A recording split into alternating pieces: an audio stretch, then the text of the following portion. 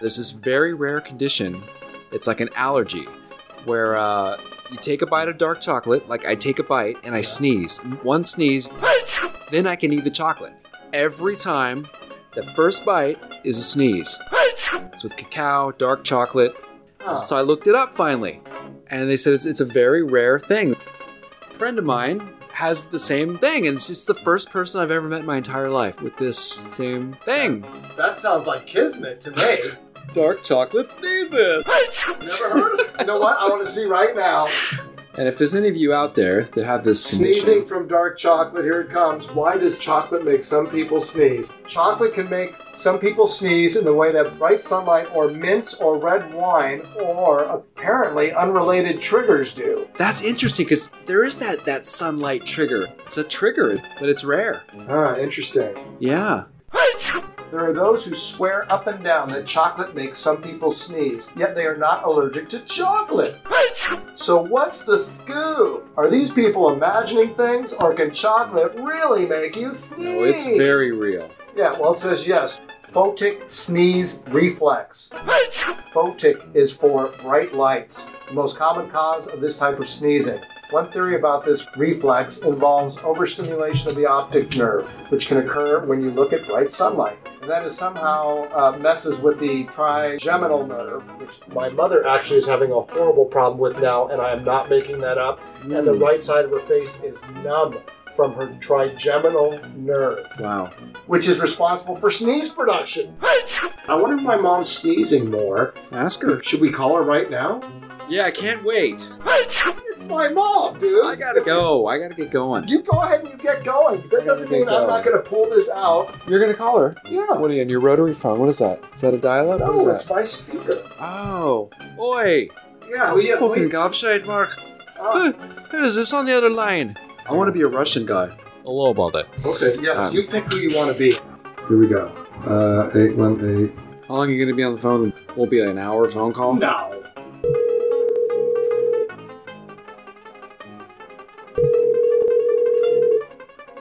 Hi, Marty. How are you, honey?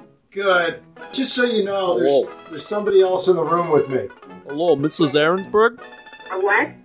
Mrs. Ahrensberg, mother of Mark? Yeah? Hello, my name is Ivan, buddy. How are you?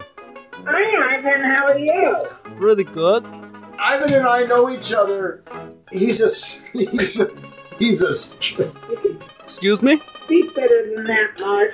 He's a street musician here in Ashland, and I just met him. What does he play? I play a little bit of everything. Every instrument? A little bit, yeah. I focus on the nirtska. On the what? The nirtska.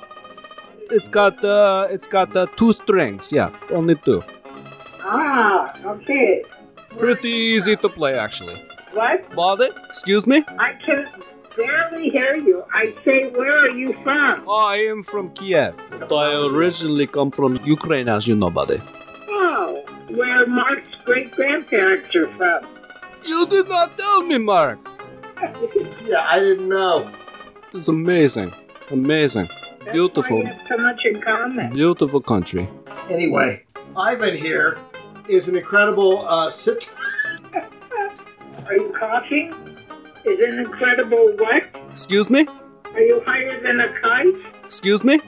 Yes, I am! You did not tell me, Mark. Why don't I talk to you later No. when you come down? Excuse me? No, I'm fine. I got to get back out to the corner to keep playing, okay? He's going back outside now to play his sitar. No, we're just having some fun, Mom. I love you. Love you too. Bye. No, I hear you fucking slave mate. Oh, man. I don't know where that came from. What was great was she called me on being high. Thank you. You're welcome, dude. I want my mom to hear that, because I fuck with her with that voice. Well, that's going to be on the next show. Okay. That's how the show's going to open. Excuse me? I am Citizen 44. This show is sponsored by Paris Green, a curated collection of incredible objects from around the world. Paris is always a good idea. 77 Oak Street, Ashland, Oregon. Visit them online at Facebook. It's so delicious. You want to have more all the time. Oh, Here, this is so easy. Even I can do it. You put that there, and then you go like this.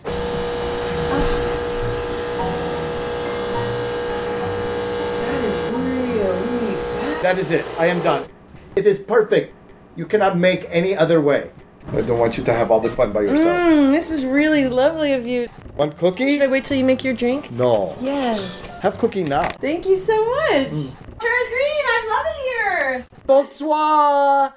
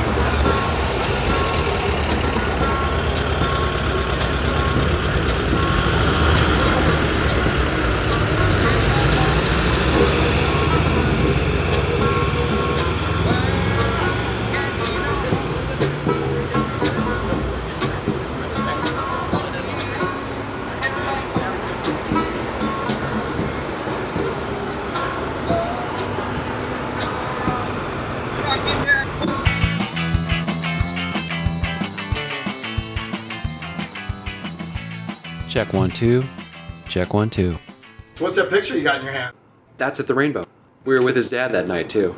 That night at the Rainbow, Paul was telling everyone, "This is my partner Rich," because we were producing an album together. And then it dawned on me after a while, Paul, I think they all think we're gay. That night, the photographer said, "Let me get a picture of the two of you together." So he's the show. He's a beautiful man. He's a super cool cat. He and is. And I got to meet him last year You did. with his buddy, You did. James. James, who discovered a band called Keen. I don't know if you remember them. They were pretty big. Keen, like the shoes? Keen, like Keane. Keen. Were they good? They had some big hits. They were keen? They're cool. What was the hit? I don't remember. Okay. By the way, you're show number 34. Interesting you would say that. Why? Your 44 thing? Your My little- synchronicity? Yeah? I've had the number 34 since high school, since childhood. Really? Oh yeah. Me Huh. and my best friend in high school, we still talk about it. 34. He sees it all the time. I see it all the time. We used to see it simultaneously all the time. Really? Oh yeah. Paul's on the show. Paul Kilmister. We're great friends. And his dad is Lemmy Lemmy Kilmister. A music icon. Yeah. I didn't even know Motorhead. I got to be honest with you. I Icons. grew up in the 70s and I did not know that band. I swear to God, I didn't know. You could say they're the forefathers of speed metal.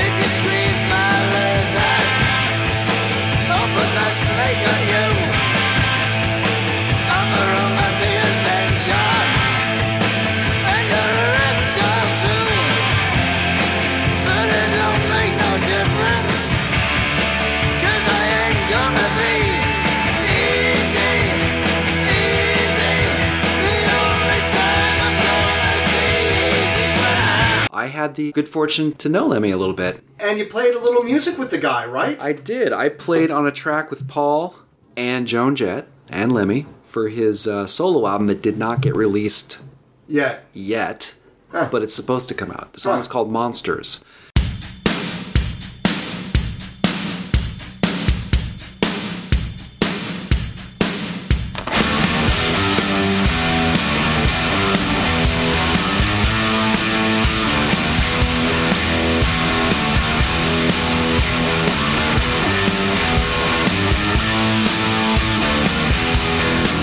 Gonna fight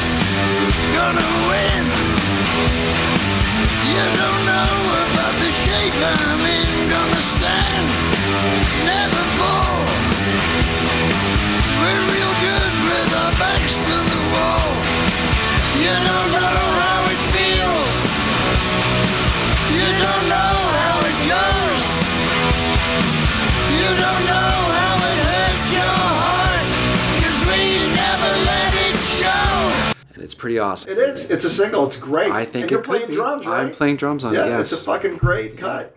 So what are you up to, man? Man, I am still working in the music business. I've been doing it a very long time, but I'm very blessed. But yeah, I'm focusing on my spiritual awakening at the moment. Working on your soul, working on yourself is the hardest work there is. And I can see the light at the end of the tunnel now. Yeah? Major domo.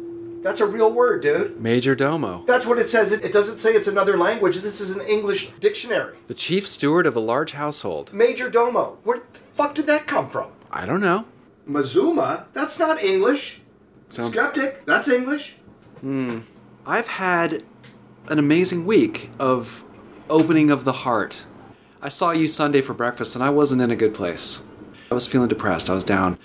This week has been great. I reconnected with the first person that gave me my first job in the music business, a man named David Pack. I'm telling you, I was a young, early 20-something kid, and he really opened a lot of doors for me. He was the original singer of the band Ambrosia, and they had a lot What's of that big song? hits. How Much I Feel. I'm gonna cry right now, dude. I'm fucking crying on How the inside. much I feel.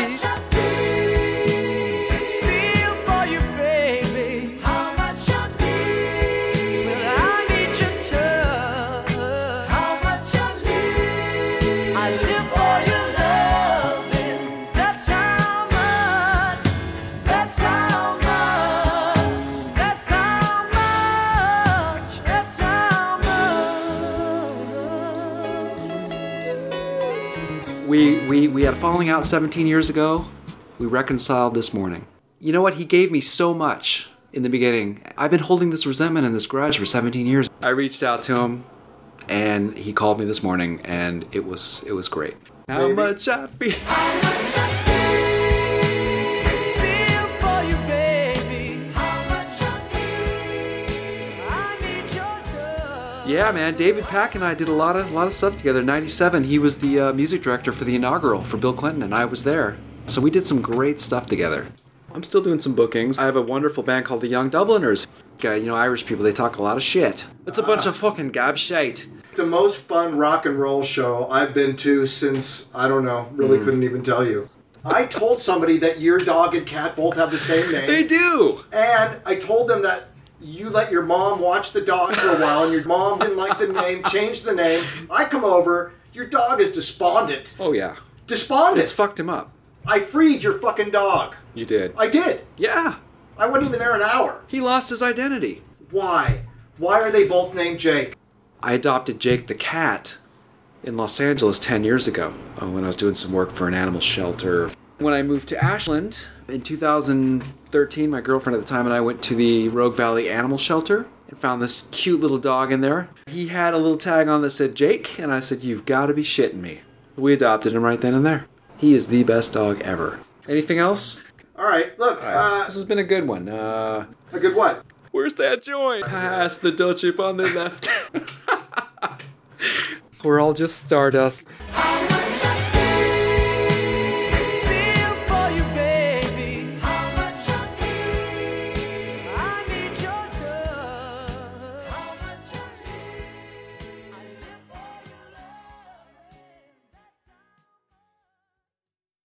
your love. 1, 2, 3.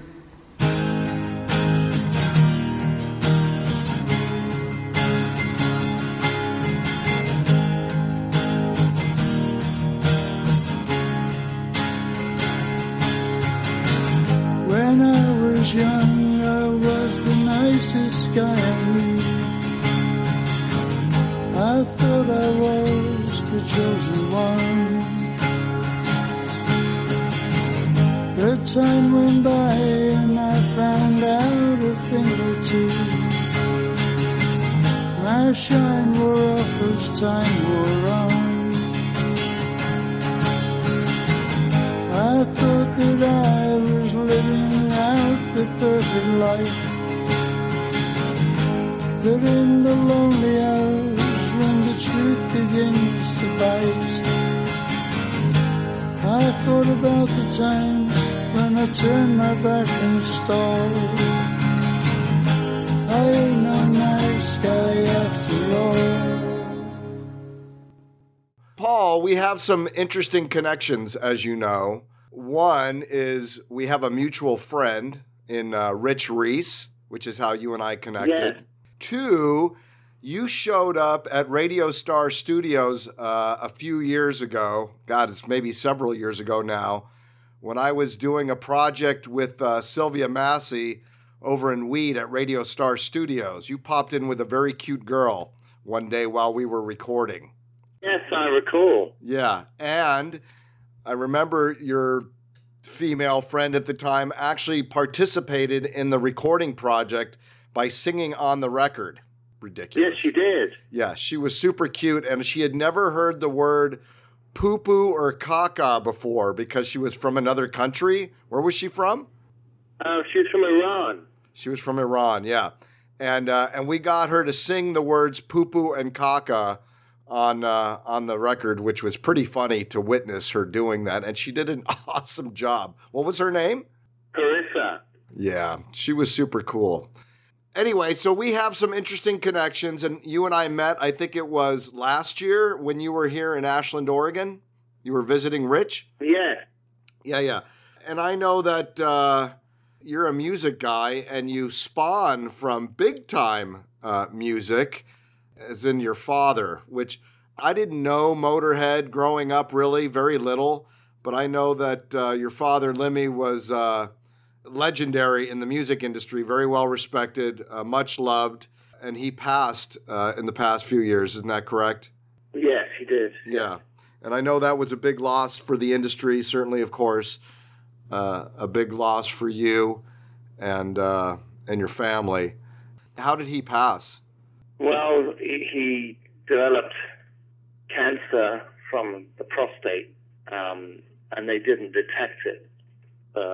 They knew that he had some cells that were dormant, but unfortunately, undetected, they must have spread, metastasized throughout his body, and went into his brain, up his spinal cord, and so it was very distressing to find out that it was actually quite advanced. 2 days before he died, he was told about it. My goodness! It was so fast. So yeah. I'm hoping he didn't suffer much. Well, he was suffering, but he wasn't the kind of person to complain. He was very strong as a person. He liked to appear strong as well. He didn't want any sympathy, and he wasn't that kind of person. He had a lot of bravado as well. He was old school. He wanted to appear strong even if he wasn't strong, and he just wouldn't go down. So that's just the kind of person he was. Yeah.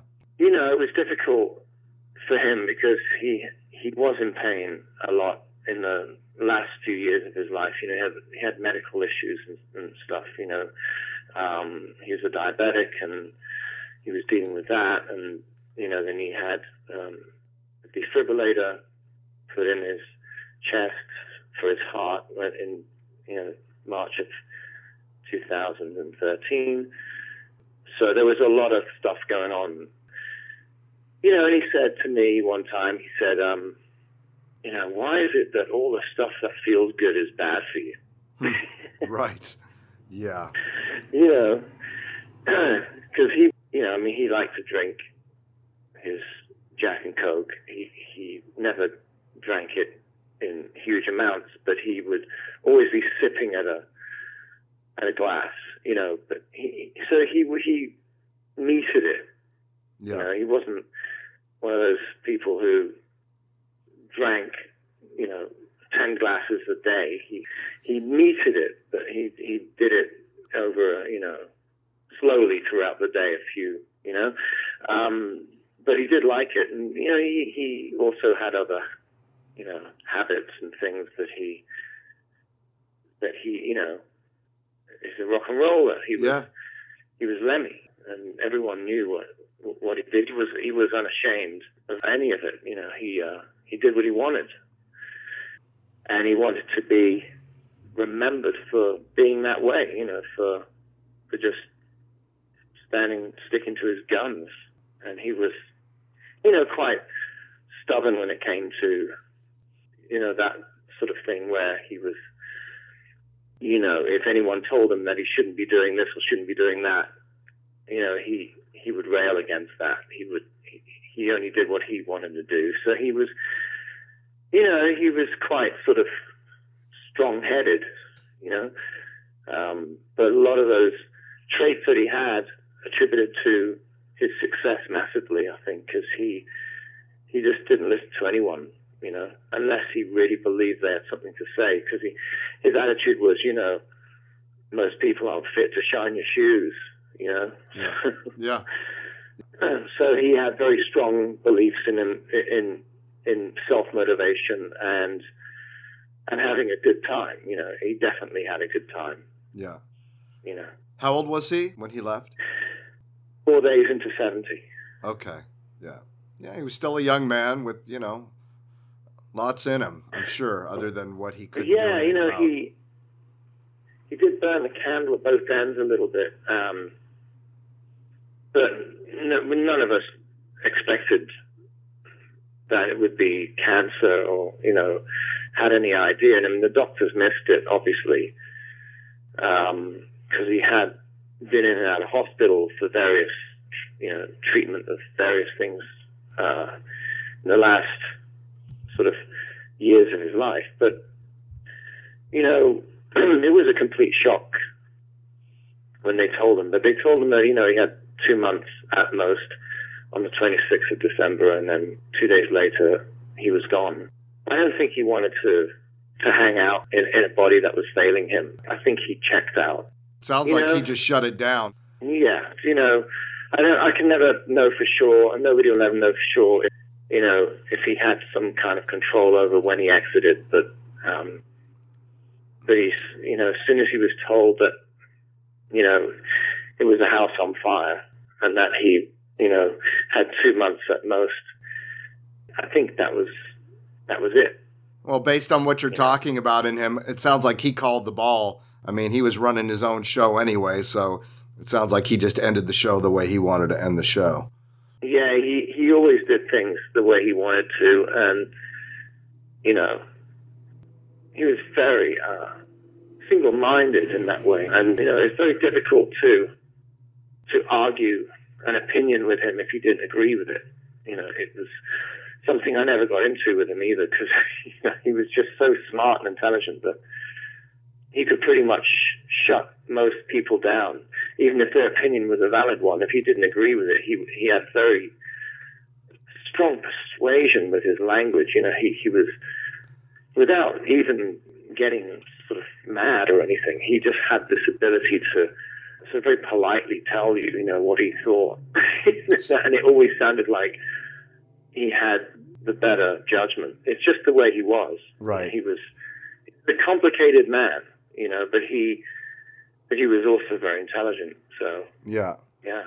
So what was it like growing up? I mean, being his son in the early days of your life. Where did you grow up? Well, I grew up with my mother. He wasn't around. He was too busy pursuing his music career. So I never really knew him very well when I was a kid, though I did see him a number of times. But they were fleeting visits, and it was only later on when I started to grow up and sort of, after I left home, and I began to see more of him. And, I had my own music career that I was trying to get off the ground, and, I would see my dad occasionally, and, he was just very busy the whole time, and he put his music first. He put his career first.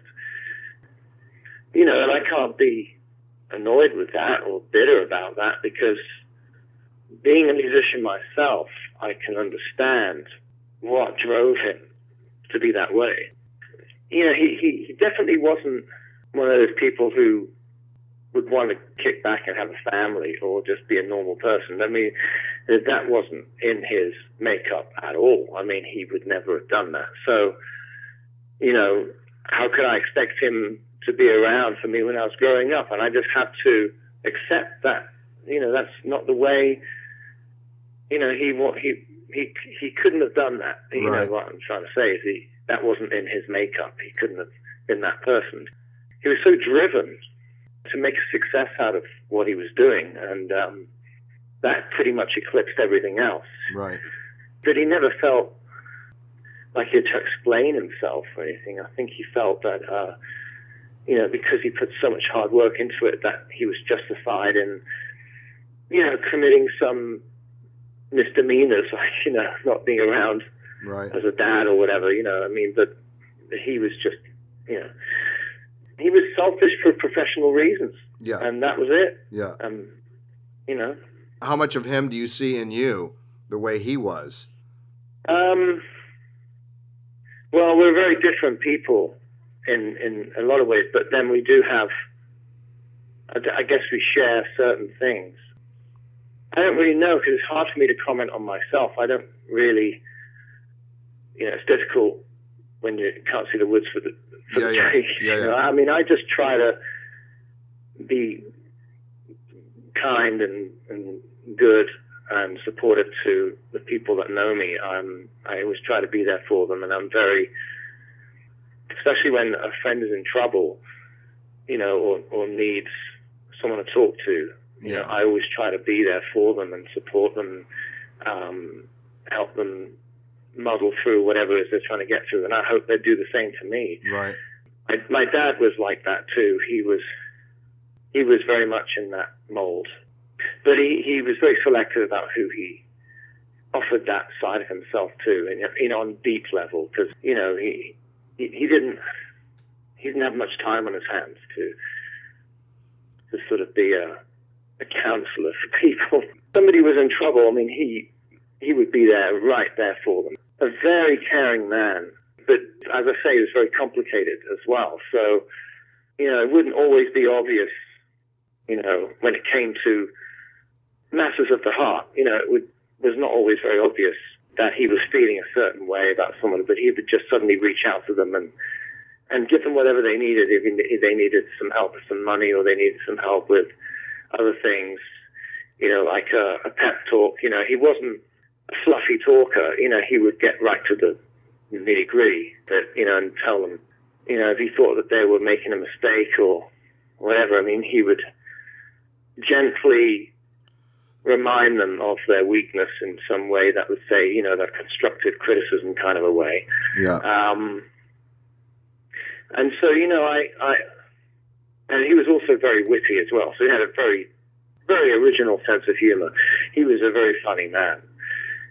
So he'd always, you know, make some little twist at the end of a talk, you know. But he would always like throw in some humor. He was a funny guy. He was one of the funniest people I ever knew. He could have been a comedian if he wasn't a musician, you know. He wasn't doing it for the stage, though. He was just naturally that way. He didn't, you know, put on an outfit to go on stage in.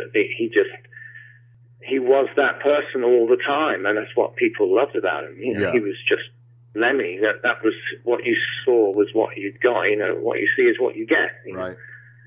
How'd your mom deal with all this? Well, you know, my mom has reconciled herself, I think, to the accepting, I think, who he was in the end, you know. Because when I was a kid, there was a lot of bitterness and anger surrounding the fact that he, you know, he was never around and that sort of thing. So she would get angry and she'd get upset and say things about him, you know, that I didn't personally agree with when I was a kid. So, but I never felt any sense of animosity towards him. He just sort of seemed like an enigma, like this person who was a mystery, you know, because I just didn't know him well enough. And I always hoped that I would be able to know him better. That was all it was for me. It was never like a sense of, you know, oh, you know, he's done nothing for me. I shouldn't, you know. It's natural to feel drawn to a person who's, you know, your father or your a parent. You know, it's like no matter what has happened between the mother and the father, I think that the kid is always going to have that connection with the parent, regardless of whether they know them that well or not growing up. It's just natural, you know.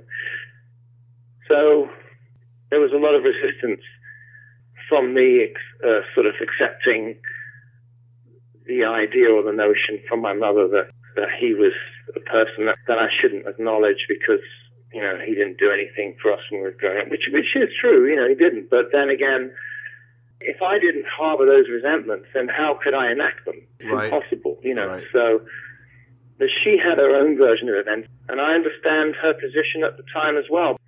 You know, she always loved him. She loves him to this day. I mean, you know, it was only because she was hurt, I think, because she loved him that much, right. That it was coming out in those ways, you know. But at the end of the day, it's like you have to get on with and make the best of what you got, yeah. You know. So. Well, I'm sure you were both frustrated that you didn't have the connection that you wanted, which you had no control over, of course, but... I didn't share that feeling. I think I just felt maybe that's what it takes to be successful. They got to be completely single-minded, you know, his vision, you know, because that's what he was at that time. He was completely just blinkered, you know, following that race course to the end of the ticker tape, you know, that was who he was. Yeah. Do you have brothers and sisters? Well, I apparently have two half-brothers who were both adopted at birth to different mothers, so it's very difficult to find out who they are. My dad mentioned that there was one in England, in Bradford, and another one, I think, in France. That's the furthest I got. I didn't find out any more information than that, because he was looking for the phone number for the one in England, and he was all excited about giving me the phone number, but then he sort of like, oh, and then he got to the end of the book and said, I thought I had it in here. Sorry, son. Oh, yeah. So, I mean, yes, I guess I do have siblings, but when they're adopted at birth, it's, you know, it's hard to trace them. Yeah. How long were your parents married? Marriage in the 60s. It was the 3 Ps, man. It was the pill, penicillin, and promiscuity. My dad did not believe in wedded bliss, the notion of marriage and family. You know, he was while I was being born, he was on the road with Jimi Hendrix. Right. You know, bring his drugs through him and humping his guitar amps around. Yeah. I totally get that. What year did you show up in the world? 1967. And how deep into his career was he when you were born? He was in a band called the Rockin' Vickers. And the Rockin' Vickers was like sort of they dressed like clergy, you know, with little white little collars, you know, and black outfits, almost capes. Yeah. It's quite funny. They're sort of like, you know, a bunch of priests on stage. Well, the Rockin' Vickers, you know, so... Yeah, that's funny. And because my dad was kind of having a go at his own dad, my grandfather, because my grandfather was a vicar, and when my dad was born, my grandfather did a most dishonorable thing, and he basically, well, he eloped with another woman, went off, left my grandmother literally holding the baby, and he was, you know, he was a vicar, so he was thrown out of the church, and he was sort of branded a black sheep, and I don't know what happened after that. I mean, I don't know much about it. All I know is that my dad was pretty resentful towards his own father.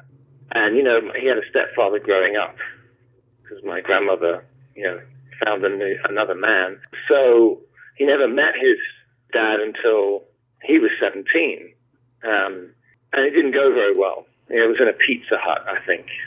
I was caught in southwest London. The first thing that my grandfather said to my dad when he saw him was, you know, after all that time, you know, you'd think he'd have some humility or some, you know, some kind of, maybe an apology or something like that, give my father, but he didn't. He just, my dad said to him, oh, you know, my amp is on the fritz again, my guitar amp, and I need some money to buy a new one. And he said, I'm not giving you any money for that kind of a career. You should get yourself a proper job, like a train driver or something.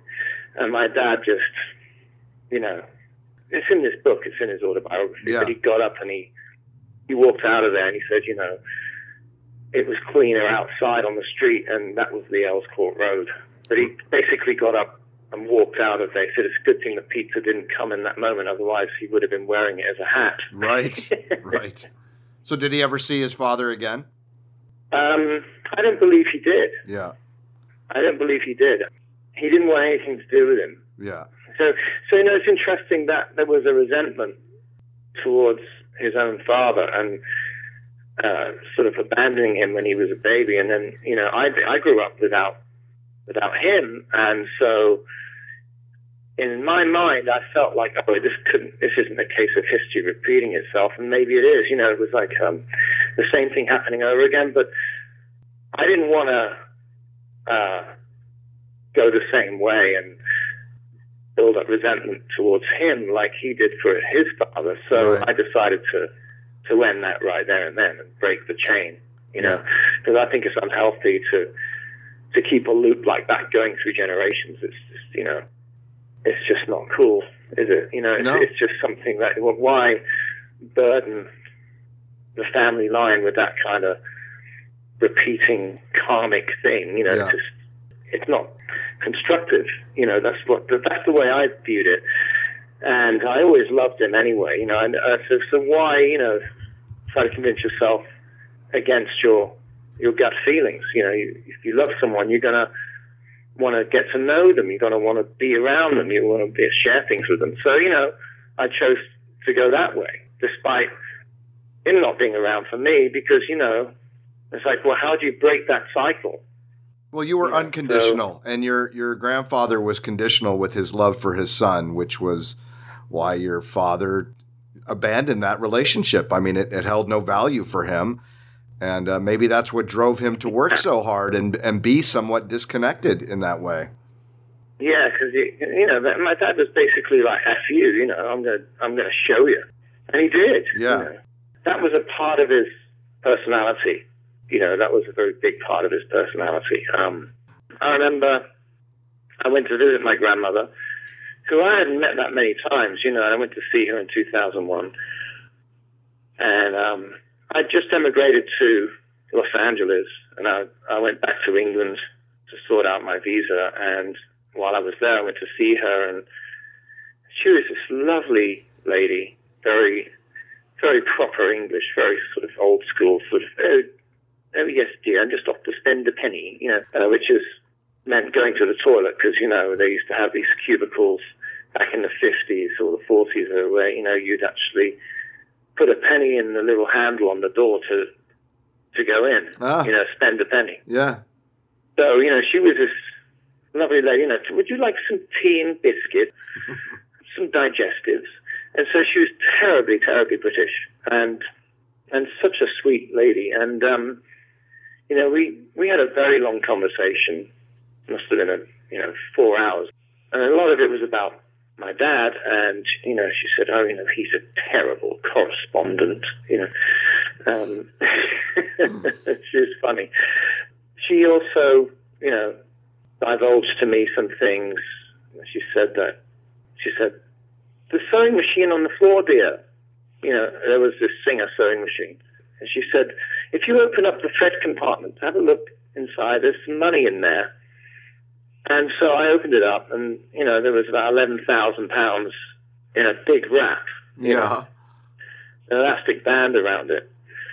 She said, take it. You can take it back to your father, or you can keep it yourself. She said, I don't want to keep the money there because, if social services find it, I could lose my monthly allowance and all this sort of thing. Yeah. And I said, really? She said,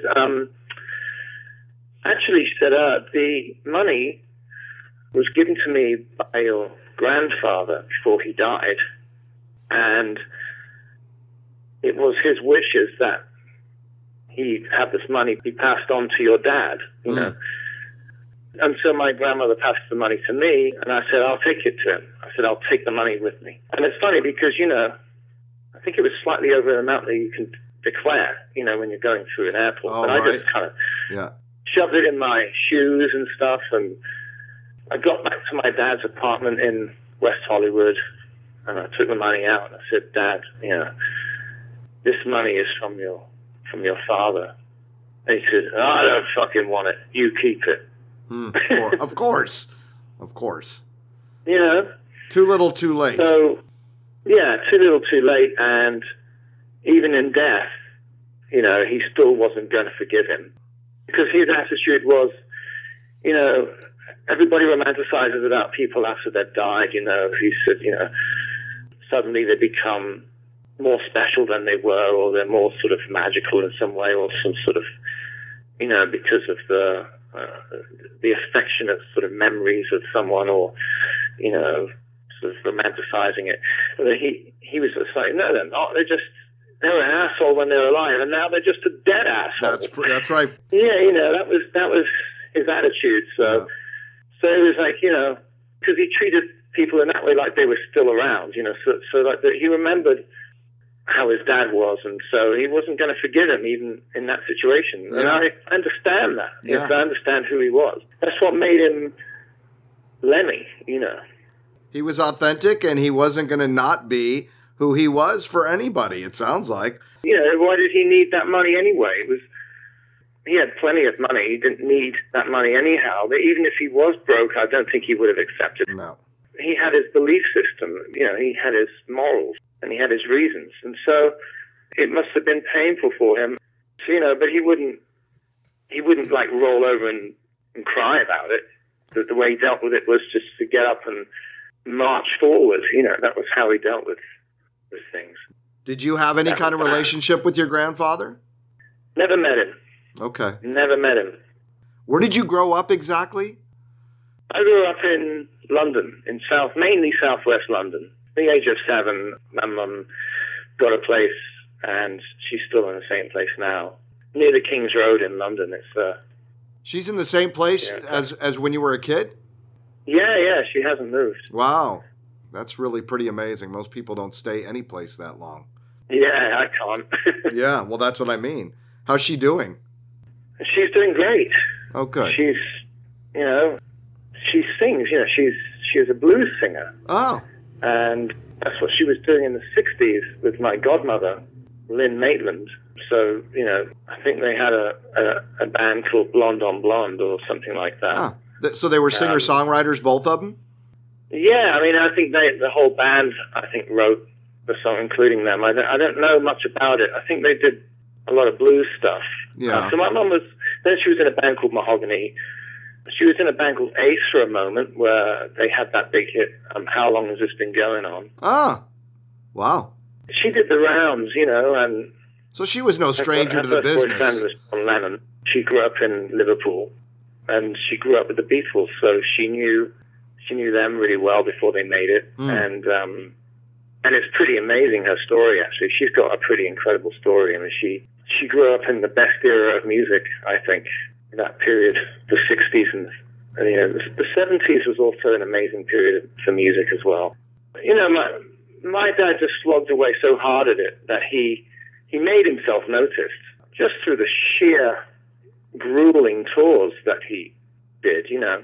He made it, whether you liked it or not. You knew who Motorhead were because they were just everywhere, you know. I mean, and it was also his determination to sort of show the members of his previous band that he was in, Hawkwind. You know, he got fired from the group, and I think that hurt him.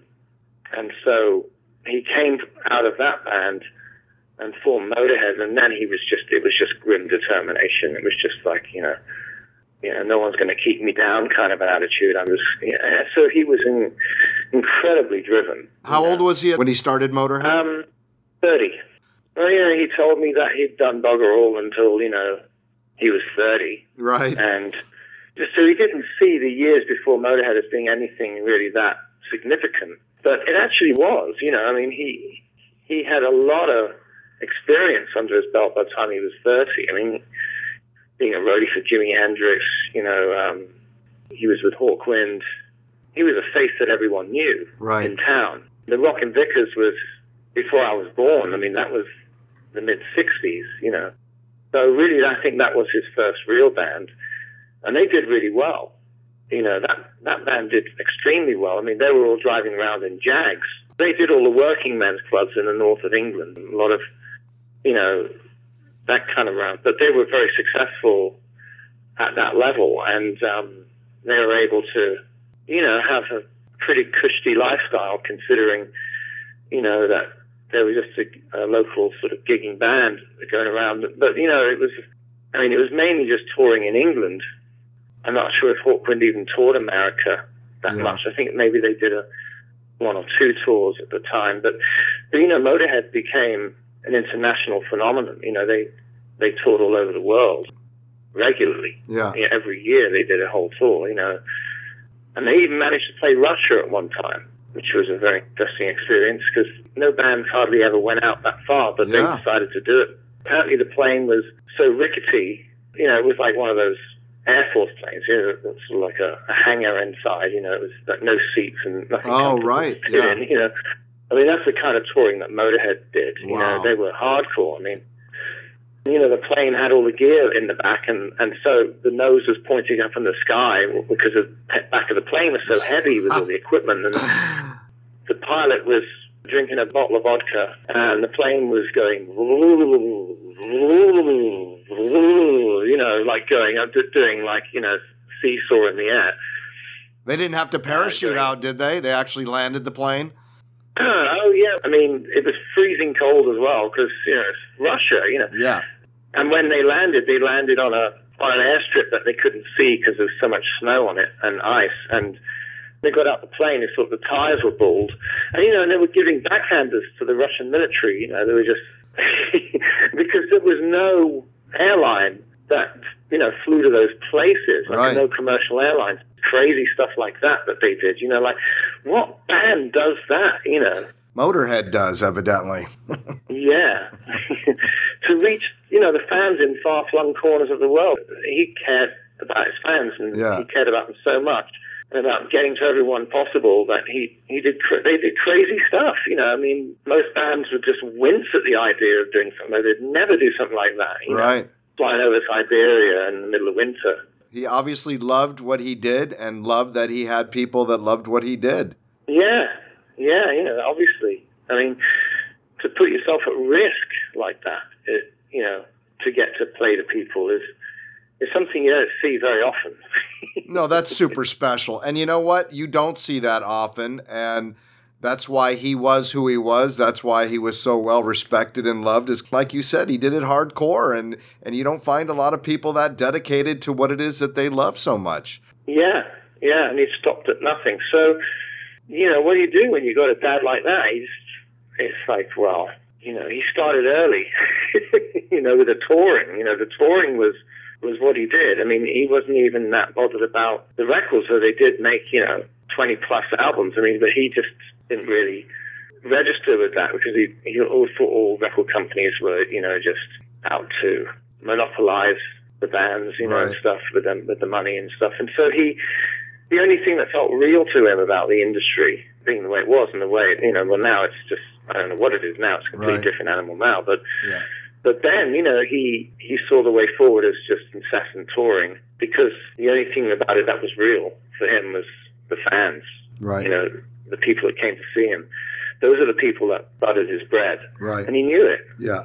How many shows a year do you think he did on average? Oh, that's a hard question. I'd have to count them. I mean, they played on average, a show every 2 nights, sometimes every night. But the frequency of the shows when they're at their peak was, when they toured hard. Over 300 shows a year. Oh, yeah, easy. I mean, they didn't play shows. They'd take the break, and usually it was around April, May. That was always the same period of time. It sort of fell into a pattern eventually, and, he would go back to West Hollywood, sit in his condo and write an album, write the lyrics, and then take it to the band and they would hash it out, and the band would supply some of the musical ideas. My dad always, wrote the lyrics. He was a very strong force as a lyricist. That was really where he had his talents, really. He was a fantastic lyricist. So, that's what they would do. They would get together and record an album, after 2 weeks of writing lyrics at home and, coming up with basic sketches for songs. And that's how they operated. It was very straightforward how they did it. It was uncomplicated. It wasn't like heavily produced. The records would go in, they'd play it all live, and maybe the vocals would be done separately. But really, it was a very fast process. There was no fluffing about with fancy production or editing or anything like that. It was just they did it and they recorded it and they mixed it and put it out, and then they went out and did another tour, promote it. Yeah. And it was the same pattern every year. So, incessant. I can't imagine working that hard, to be honest with you. I mean, it sounds like 2 months of working just to create material, and then the rest of the year out there pimping the material the whole time.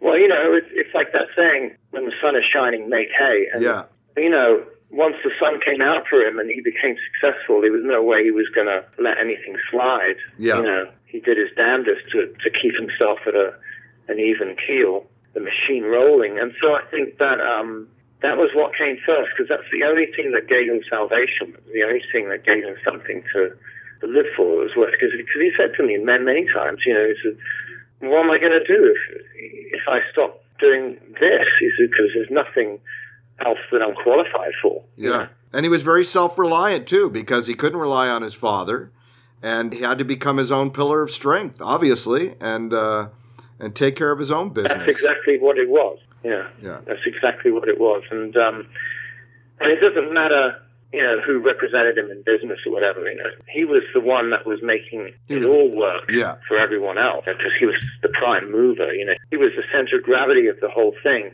So, what have you taken from all that for your own life and your own career?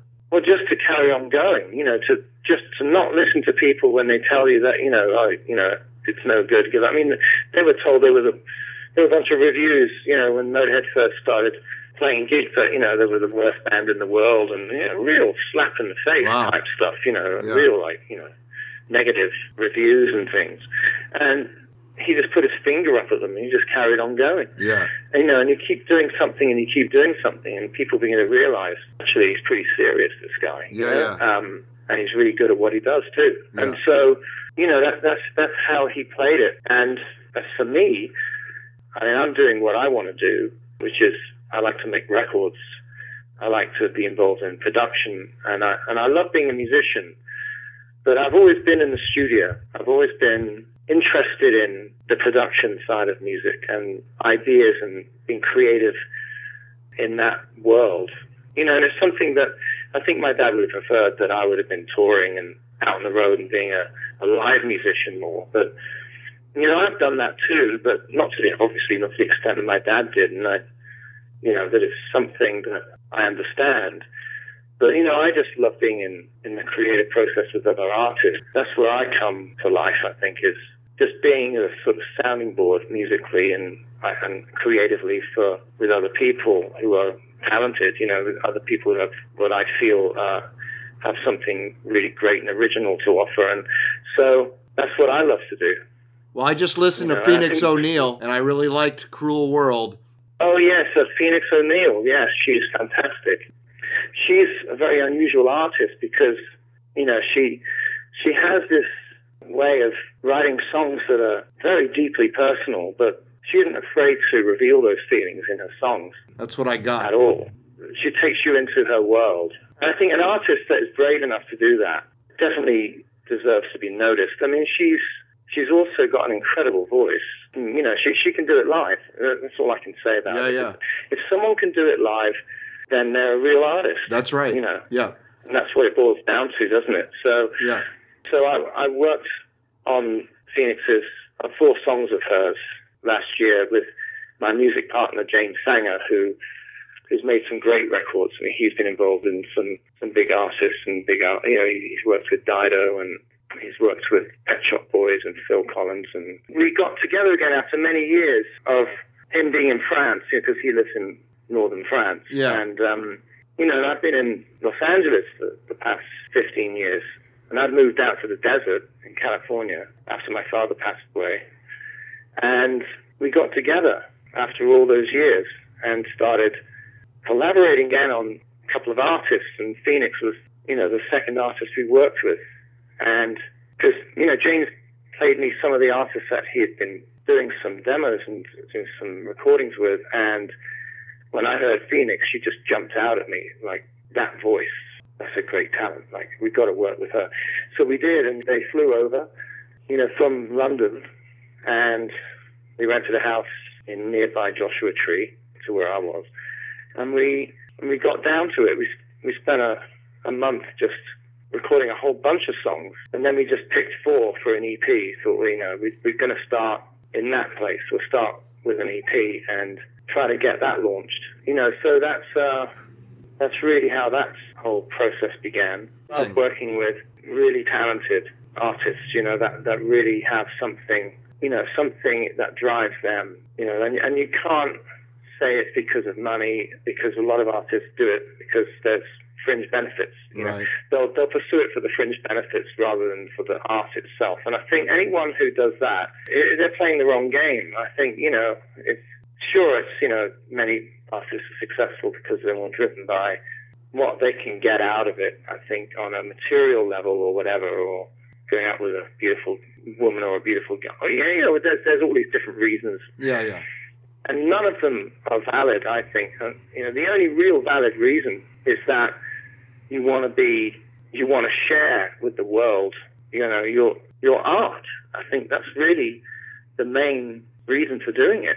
The reward is in being able to express yourself and have other people share that experience with you. And convey your expression to people, and people love it, and they love your music, then everything else just clicks into place. I think the success comes, the money comes, all that stuff comes anyway. But if you're not doing it for the right reasons, I think it kind of shows.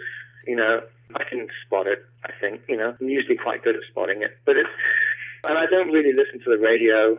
I don't really listen to what's going on. I couldn't tell you what was in the charts right now. All I know is that if I meet someone who's got real talent and I'm interested in working with them, and I see they're the kind of person I can work with, that it's going to, be mutually beneficial, it's going to connect, all join up. And then it's very exciting when you find someone like that to work with.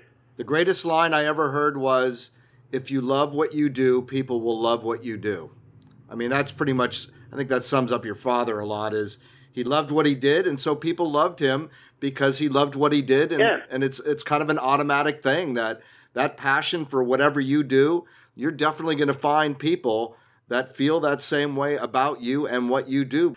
Well, at the end of the day, I think you've got to make music that you like, Right. I mean, if you don't like your own music, then what are you doing? I've heard of lots of situations like that, where there was a couple of producers in London in the 90s that worked on a lot of big records, put a lot of stuff out there, and it was like a 9-to-5 job to them. They hated most of what they did, and they just turned up and in the studio and just sat there, and it was just all, like piecing things together in the computer or whatever, or, like they didn't like their job. I mean, what's the point in doing that? I mean, it just seems like a waste of time. But, money talks, and if you get into that cycle, you're just doing it to pay the bills, and it's just, you might as well get a job as a plumber, Well, I'll tell you, I'd rather be broke and doing what I'm passionate about than rich and miserable. I mean, the money can only go so far anyway. It doesn't really do much for you the money internally. Is what it's about. You could be much happier if you've got $150 in the bank. You could be a lot happier than someone who's got $2 million in the bank. I mean, it's just not about money. It's people have this misconception that it is. It's just that's what it's about, but it isn't. It's about something a lot more tangible and real, I think, than that. And it's so easy to lose sight of that. Once you get a taste of some money, they'll forego what's in their heart for what's in their head. Yeah, I mean, it's jumping through hoops that you don't want to jump through, but you're jumping through them. People do that all the time, and I never elected to to do that. I just always wanted to do what I wanted to do on my own terms. And I think that maybe that's something that me and my dad share, in very different ways, of course. But the fact that you have to follow your dreams. You really should, I think anybody should. They should follow what's going on in their gut, follow their gut instincts. I mean, there were times when I didn't follow my gut instincts, and it always ended up being the wrong move. Swear to God. Yeah, of course. Every time. Well, your heart doesn't lie. Your body doesn't lie to you. It always tells you the truth. I mean, your brain will lie to you, but your heart doesn't lie. It absolutely doesn't even know how. The brain will persuade you. Yes. to do things. No, it'll create stories. It's totally full of shit, your brain, and that's your ego running. But your heart, it does not know how to lie. It will always present the truth to you. And then it's up to you to let your brain either take the lead or let your heart take the lead. That's exactly right. How was it for you growing up? Were you immediately musically inclined, or were you like a normal kid, going through school, becoming a teenager? How was it just like hanging with you and your mom? Well, first of all, we didn't have 2 pennies to rub together. I mean, my mum was quite broke, and, we bounced around different places, and by the time I was 7, she got that place.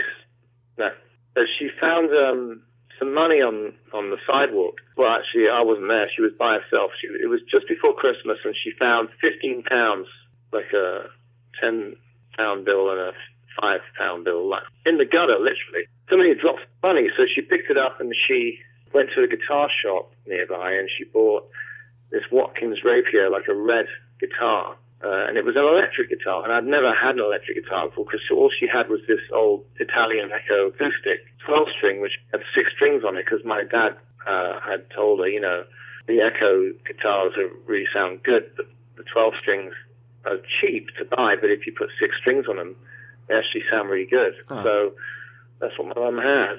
And I used to play that thing, and it was so big when I was like 6 years old. I started playing when I was about 5, I think, and by the time I was 6, so it was really impossible to really sort of even get to look over the top of that guitar. I mean, you're that small, Right. It's like these arms reaching around trying to reach the strings to strum on them. So it's this huge guitar for a 6-year-old, and then my mum got the Watkins. That was a great thing, because this was a guitar that was small enough for me to handle, and it was electric, but I didn't have an amp for it. So, and that was one of the gifts that my dad gave me when I was a kid, is he came over at Christmas, and he'd been in the States, and he'd brought back a pig nose, little tiny pig nose amp from, I think it was somewhere like Tennessee, It had a Cowtown Ballroom sticker on the back, I always remember. And so he gave me that for Christmas, I think 1974. And so now I had an amp. So he definitely kicked me off with my first amp. And that little tiny handheld amp that, runs on 6 AA batteries. And so by the time I was 9, I was busking on the street. I was playing on the street, for money. And that's how we made enough money to eat and stuff often, So I would play all Rolling Stones songs, Honky Tonk Woman, and, Saw Her Standing There, and all these old songs. Got noticed by the Alex Harvey Band.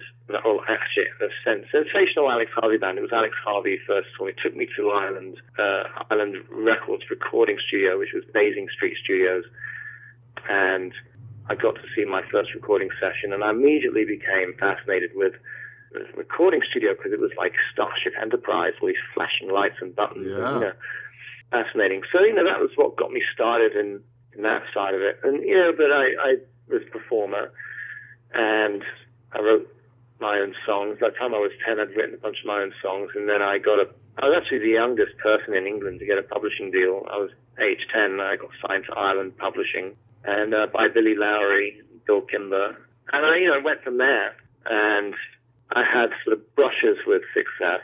I ended up meeting Paul Rogers from Bad Company, singing Bad Company and Free, and I met him, and he gave me a Fender Stratocaster when I was 10 years old, because he knew I was going on TV to a Saturday morning TV show. And he said, "What guitar are you going to play?" And I said, "My red Watkins." And he said, "You can't go on TV playing a guitar like that. You need a proper guitar." And he pulled it out from under the broom cupboard. He pulled out this 1962 Fender Stratocaster with a rosewood neck, and it was played on the second Bad Company album on a song called Shooting Star. The album was called Straight Shooter, and so Mick Ralphs played the guitar solo on Shooting Star, and it was like a great thing to have for a 10-year-old being given a Fender Strat, by Paul Rogers. It was unbelievable. I had a connection with him, and it was amazing to have that experience. And I think Paul Rogers played the video. He recorded it on VHS with me on the show on the TV, and I think he played it to John Bonham from Led Zeppelin. And then I remember my mum used to lead me around at the Swan Song building, the Swan Song Records, Swan Song Publishing, which is where Led Zeppelin Bad Company's manager Peter Grant had his offices.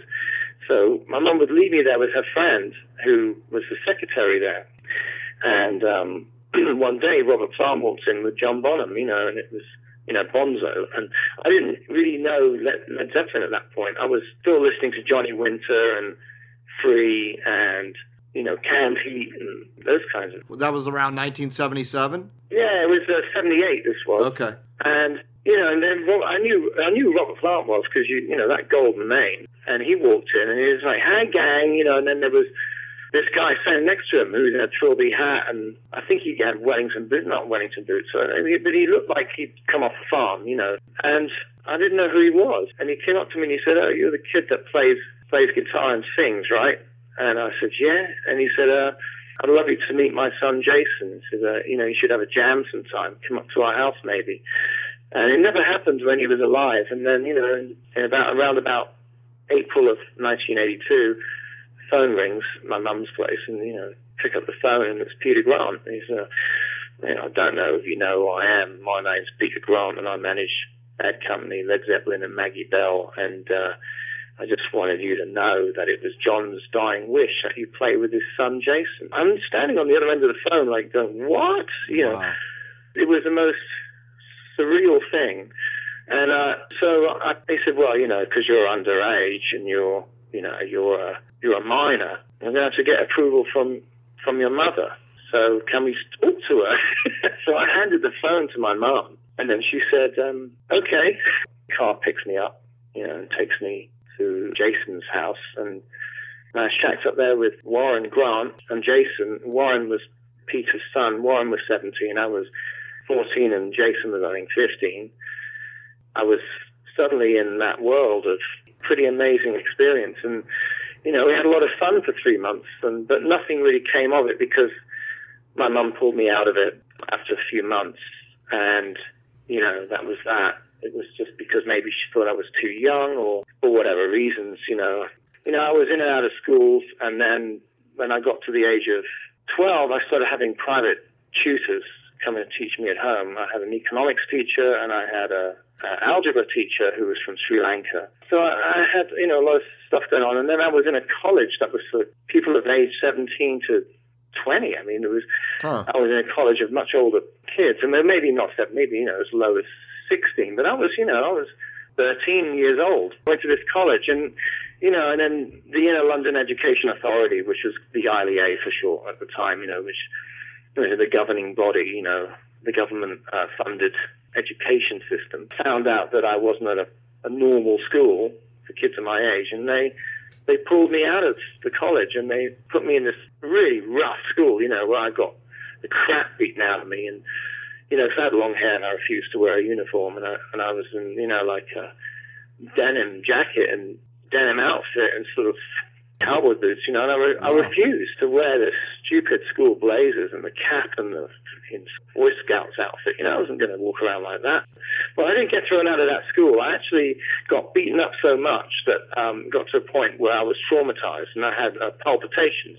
So, I came home one day after being attacked in a classroom that just started, just like an angry mob, that just even the teacher was so terrified that he ran out of the classroom and locked me in there with the kids, which was great, Very responsible. So, yes. Yeah, and he came back with, reinforcements, but it was, he left me in there for 5 minutes. I mean, they were cutting my hair off, they pinned me down on the floor. Jesus. And, trying to blow like pieces of rubber in my eye through, empty pen shafts, like the those big pens, you know. Yeah. It was just a full-on assault, you know, attack. And so after I went home that day, I was traumatized, and I was, you know, in tears, obviously. And then my mum took me to the doctor, and she got a doctor's note. And she said, you know, he can't go back to this school. And so I went back to the college, which was much, much better, you know, because it was civilized people. It wasn't an animal house, you know. It was like, you know, actual people that I could actually have a conversation with too. And they were all older than me, so I was always around older people than myself. I couldn't identify with any of this crap, you know, that I've grown up around musicians, I've grown up around creative people, and had, you know, deep conversations. You know, I was into that. You know, I've always just been the same person, really, I think. You know, even then, I wasn't into sports, and I wasn't into being a kid in that way. And, you know, also the struggle when I was young with my mum, you know, seeing how hard of a time she was having, and because I was there with her, you know, so that makes you become somewhat responsible pretty quick. I have to think on my feet, you know. Yeah. So I left that college because things started to happen with my music career. An album released in Japan when I was 14 of songs I recorded when I was 12.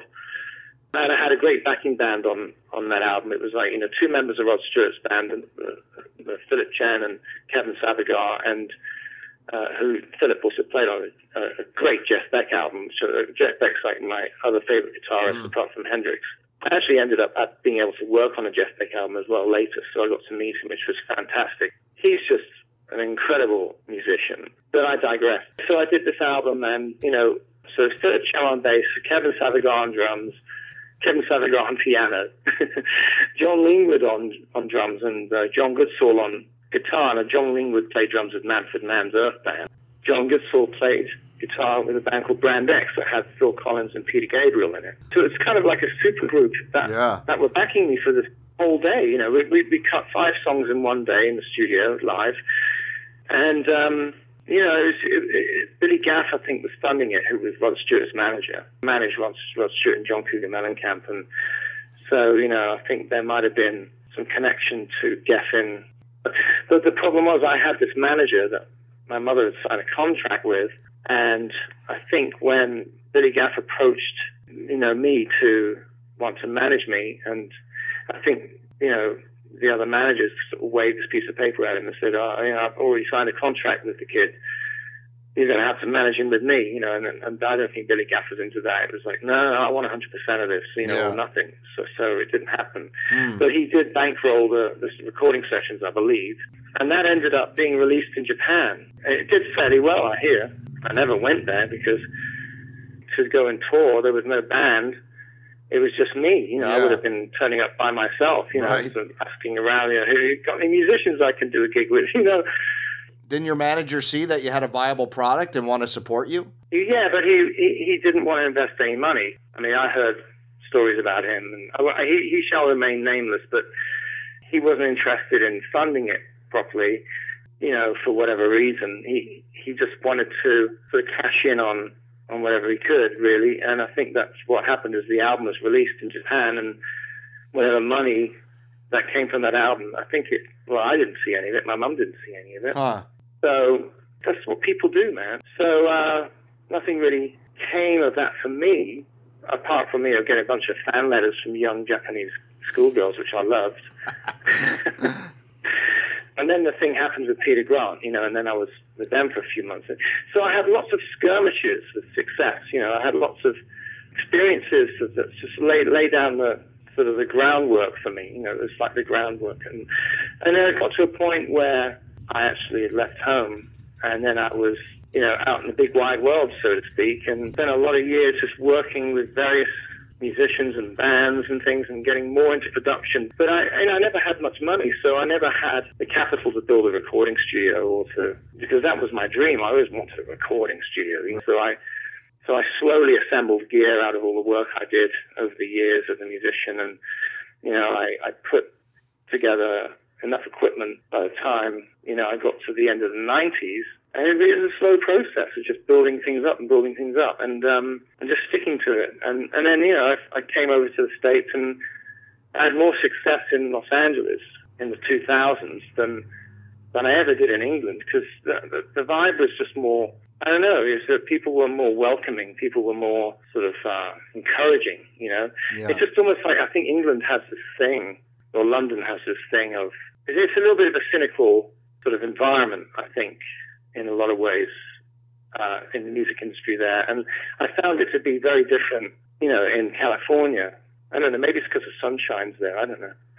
Well, I mean, isn't that what happened with the British invasion? Is everybody was bailing out of there to come to the States? And yeah, and it wasn't just the thing of coming to the States. It was just that I think, you know, it's I think if you work hard, you're rewarded for your efforts in the States more so than you are in England. In England, you can work your balls off, and you know, people are just going to take advantage of you in general.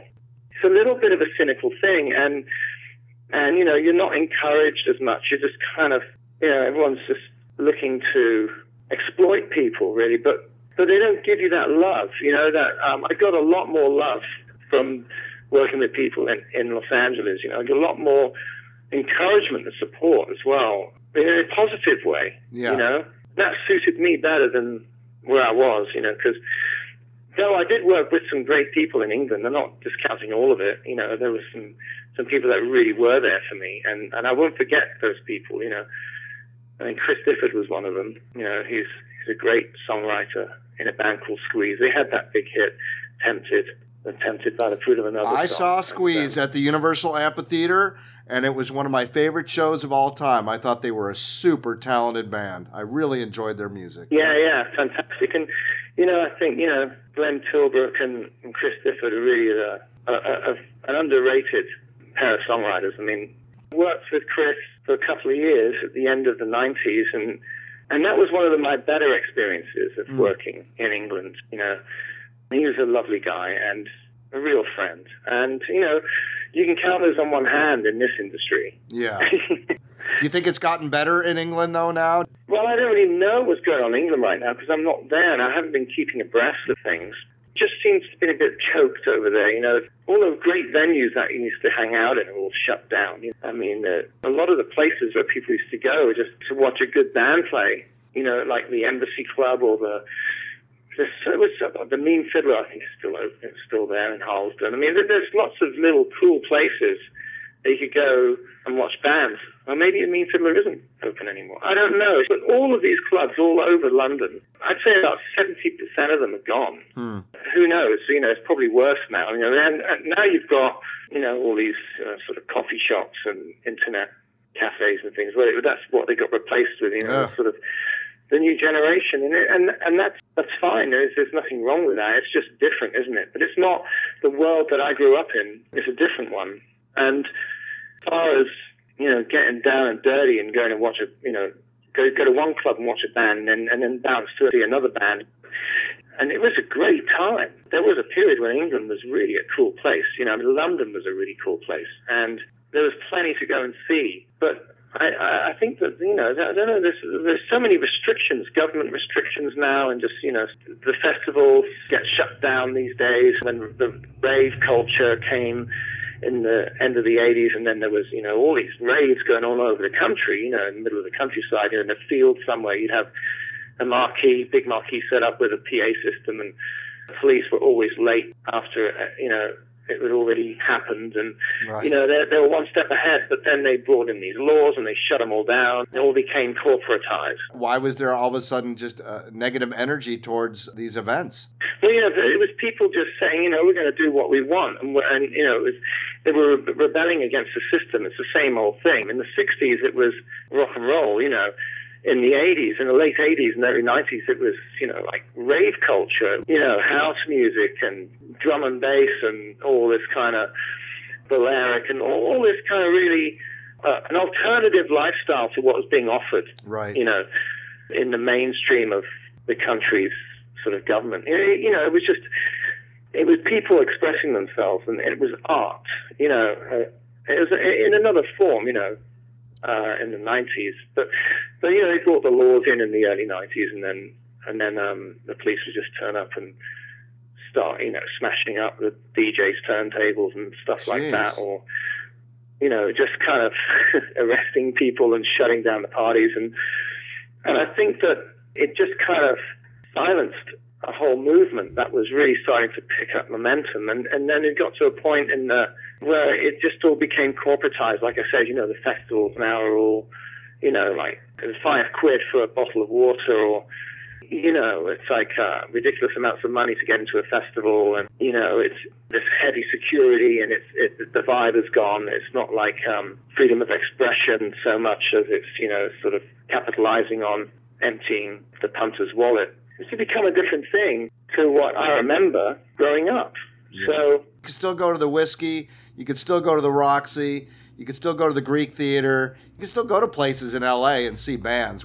Nice that rock and roll has kind of stayed and carried on in Los Angeles. Yeah, it is. It's a great thing that L.A. still has sort of kept its thing going, but it's really shrunk. A small, contained little sort of world now, compared to what it was, because I'm talking about, some of the free festivals were some of the best. You would go and you'd have your life changed. You'd have experiences that would change your whole life, trajectory of your life. These were the things that I grew up with. And going out to a club is brilliant as well, but it's a different animal. It's not the same thing as going to a big festival and sharing with, a bunch of people you've never met before and really actually getting involved. There was something, it was more like a movement of people who decided enough was enough with the way society was, and they wanted to make where people could group together and make real change in the world and make positive change.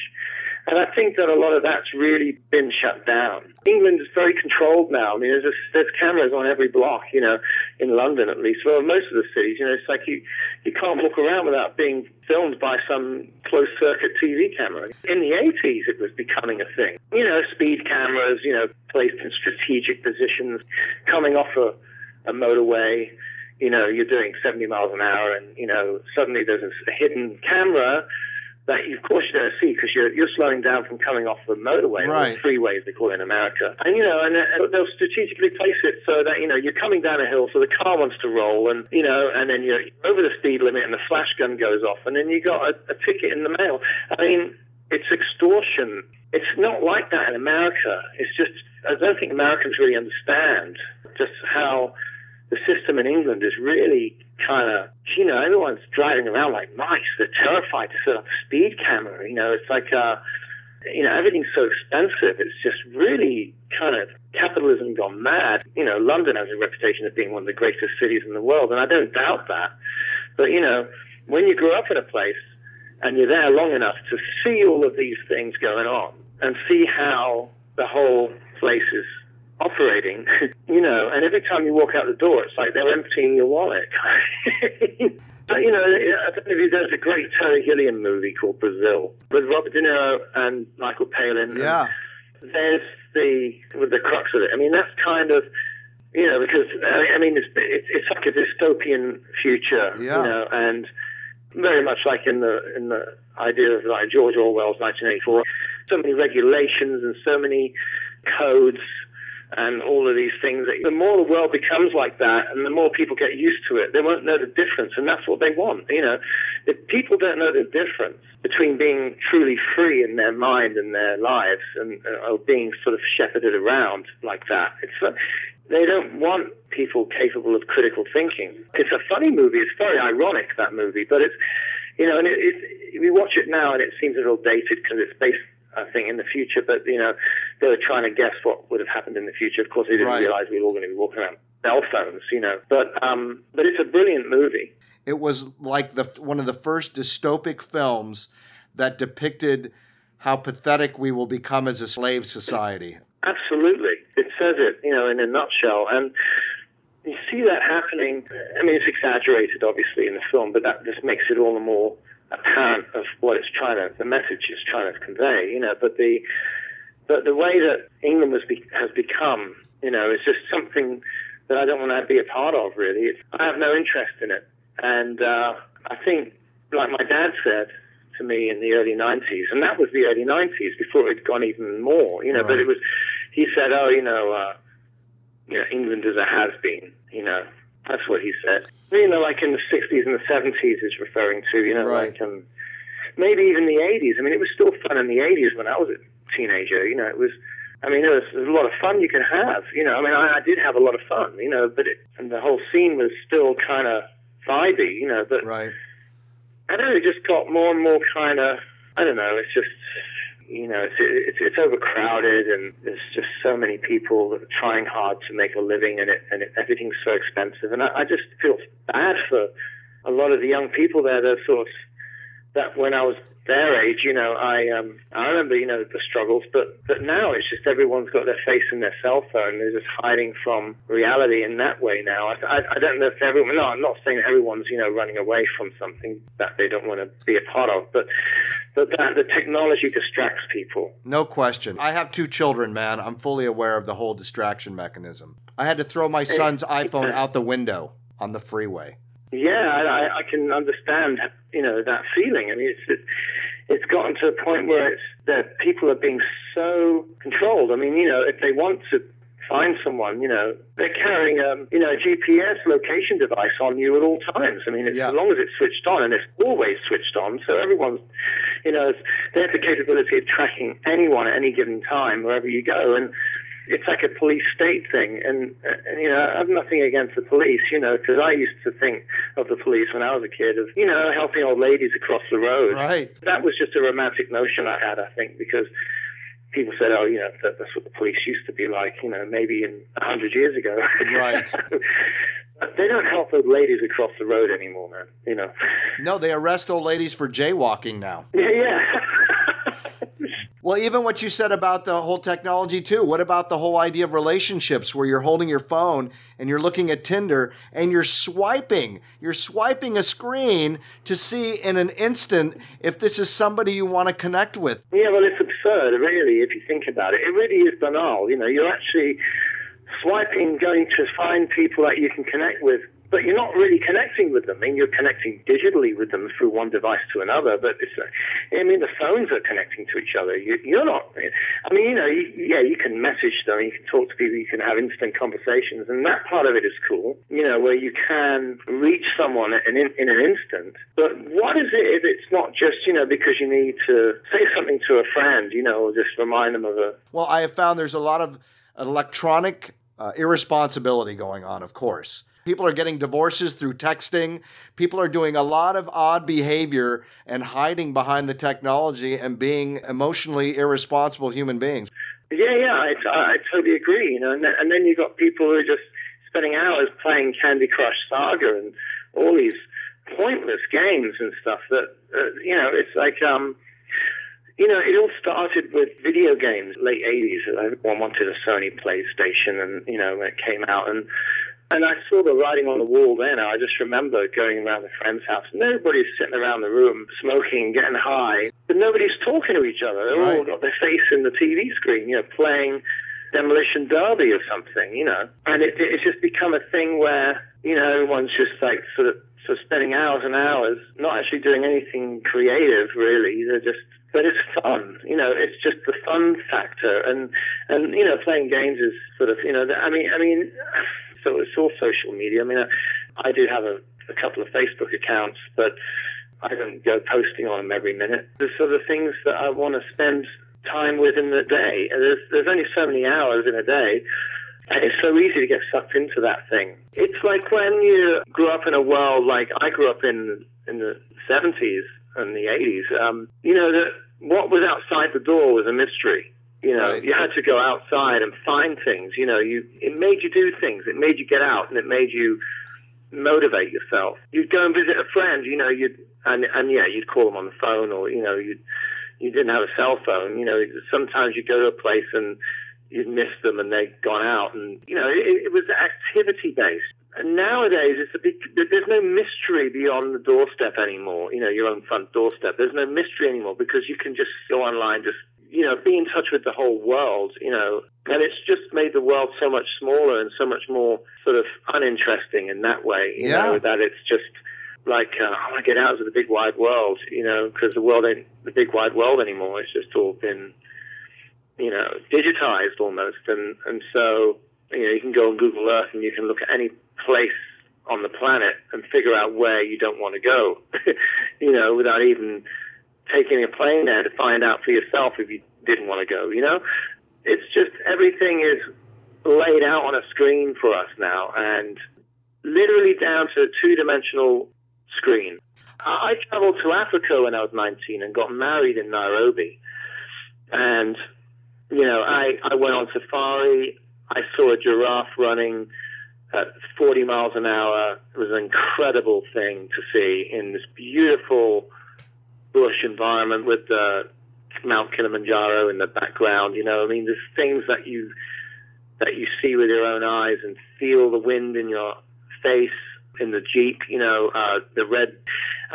There are things about going out and exploring like that are just life changes. They change the trajectory of your life, your whole thoughts on the world. It opens you up into Technicolor from black and white. These are the experiences that you can't stick a cell phone and record a video and then send it to. It's like people do that when they go places, but people do that when they go see their kids on stage performing. They got a phone or an iPad in front of their face. They're not even looking directly at their own children. They're looking through a device at a show. And they're probably never going to watch that footage again, And neither is anybody else. Nobody gives a shit. Gives a damn. Most people, I think, that are being born into this, they call them millennials, I guess, people who are growing up with this technology, take them back in a time machine to 1972, and what would they do? I took my son to see Snoop Dogg in Ashland, where I am. Snoop Dogg came to this town and did a show. Yeah. And me, at 50-plus years old, who would never in a million years get that kind of an opportunity to see really somebody so profoundly influential in the music world, in popular culture, and he got to be 3 feet away from this guy. And you know what? Nobody in there had their phones out. Everybody was at the show. Snoop was undeniable. You could not watch him through a cell phone or an iPad. It had nothing to do with the electronic world at all, other than the fact that the backing tracks were all digital and he didn't have a live band. But it was still him up there on the mic with all his bling, being Snoop, and it was one of the greatest shows I've ever seen. Yeah, that's because I guess his fans are smart, I remember my friend telling me she went to watch J.J. Cale, and this was before cell phones, obviously. But she walked in there. It was this Hammersmith Odeon, which became the Bats Apollo in Hammersmith in London, and the whole place was filled with smoke, weed, hash, and it was like one giant family. Like JJ was sitting on a stool with his guitar, and he was doing After Midnight and all these cool songs that I love JJ Cale. And so there's something that we're losing when it comes to that kind of experience. A big family together.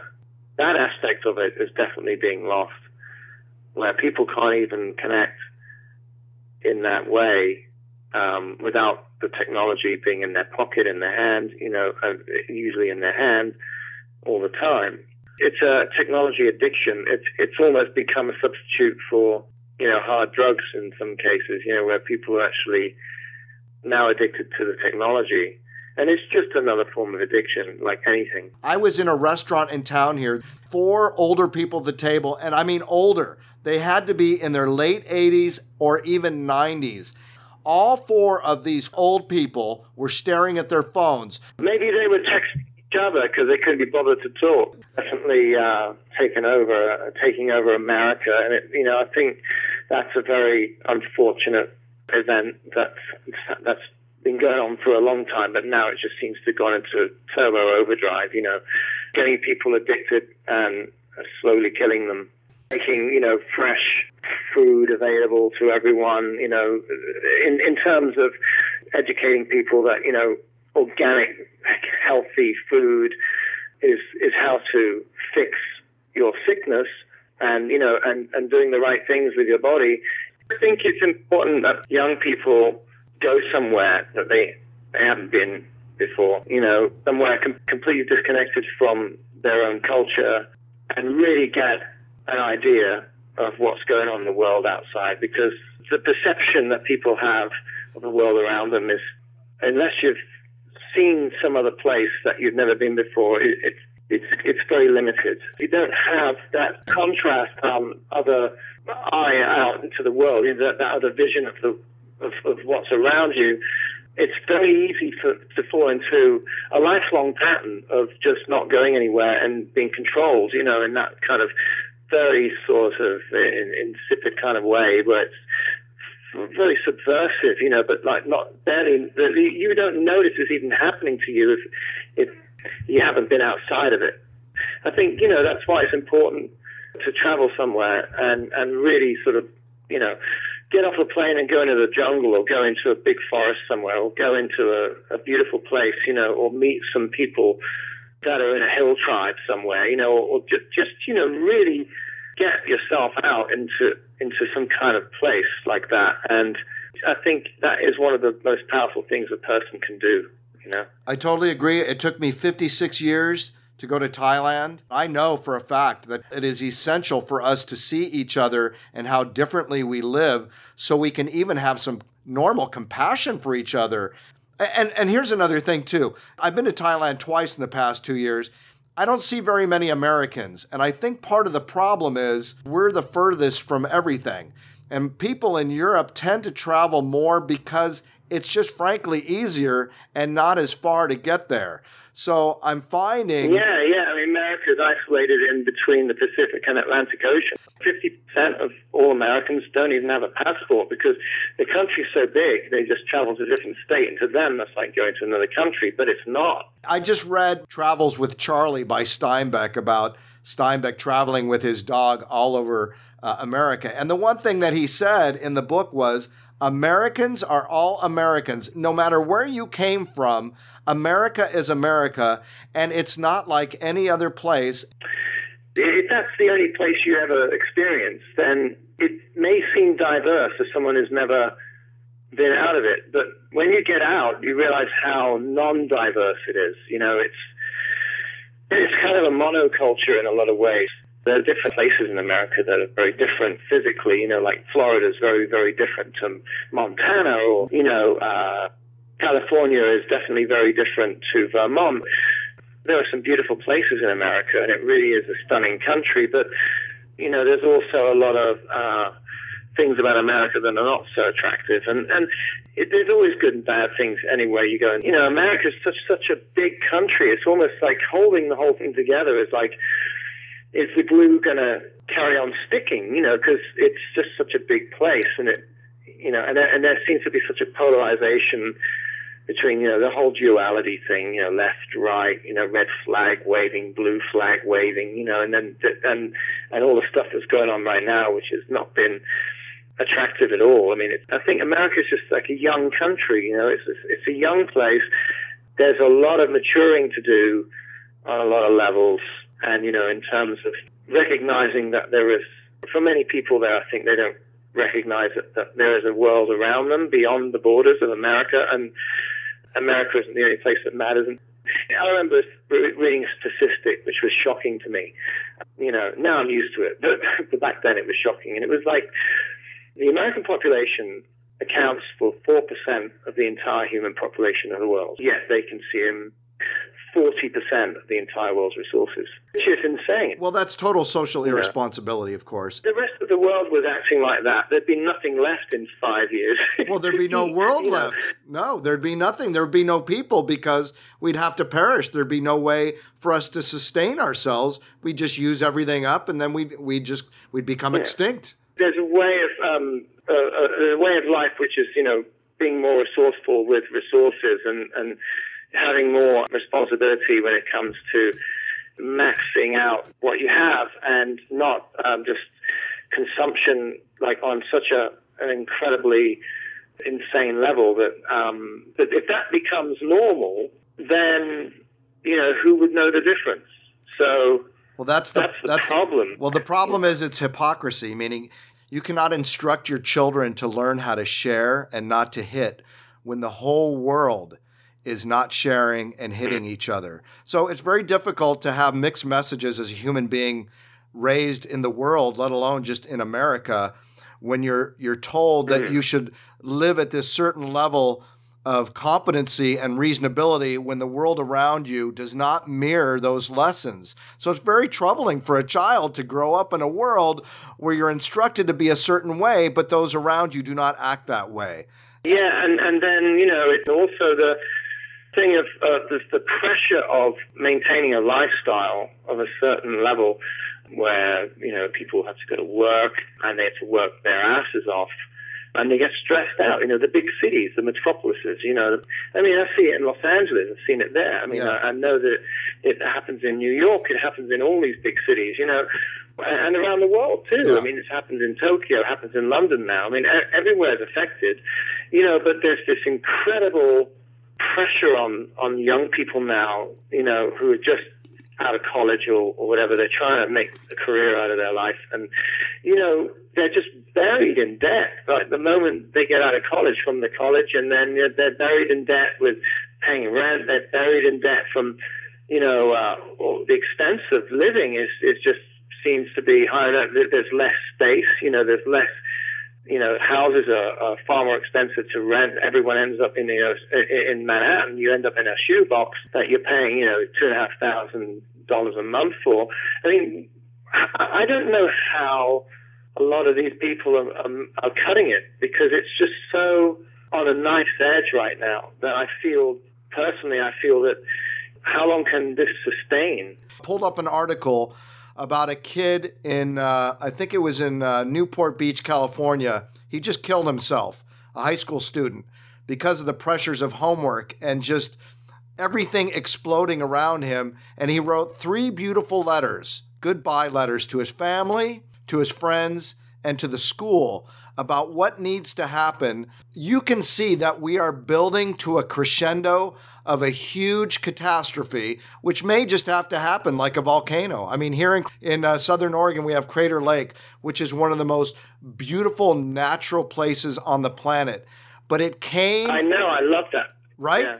But it came out of a massive, explosive, violent action that had to occur, and then beauty came out of this natural explosive occurrence. And I think humanity is going to mirror kind of what's happening on the earth environmentally through climate and everything else. We are maybe going to have to implode, like the drug addict that hits rock bottom. Analogy right there. Yeah, it's a perfect analogy. So it really is. And I kind of look forward to the disasters, as terrible as that may sound. I really feel that something has to give. We need to be humbled, really, is what needs to happen. We need to be humbled. And I think nature will humble us at some point, unless we do it to ourselves, that we just sort of self-destruct in a way where enough of us have to disappear that the rest of us that are left behind become more appreciative and have a mutual appreciation for each other. And again, I think this is something that's going to happen. I think it's kind of unavoidable. The writing is on the wall, and we're not doing much about it. I think we're going to be left with minimal choices, and then maybe the world will somehow heal itself. And I don't know if that's a fantasy, but it feels like it's coming. And maybe it won't be in your or my lifetime, but I have children here, and they're going to constantly feel the effects of what it is we're doing. I'm kind of excited that something's going to give at some point, and we're going to get another chance to try this again, maybe. Yeah, well, I think it's going to get a lot worse before it gets better. And there is going to be a very grim period that we'll have to travel through to get to the other side of it. And hopefully the other side of it will be, more enlightenment and just more collaborative human species, where we get back to what matters, and not based on the products of our society, but based on the products of ourselves. The social thing, being connected to each other in real ways, kind of losing our way. And I think this is what we're seeing is definitely a product of that, of the technology especially, and of the sort of just taking everything for granted, fresh water comes out the tap and it's just take it for granted, and then but like I said, when you go to a place, like in Africa where you see a village and they have to walk 10 miles to get fresh water, but they're happy. Right. And you think, well, Well, that's because they have what they need, which is each other. It's interesting because I spoke to this African guy in this village in Malindi in Kenya. I remember, we all sat down in a big circle, about 10 of us. I was like the only white person in the circle. And, there's all the Kenyans, in a circle around this, that they make the staple food, which is kind of like a starchy rice. They're all putting their hands into it and eating it, with their hands. Yeah.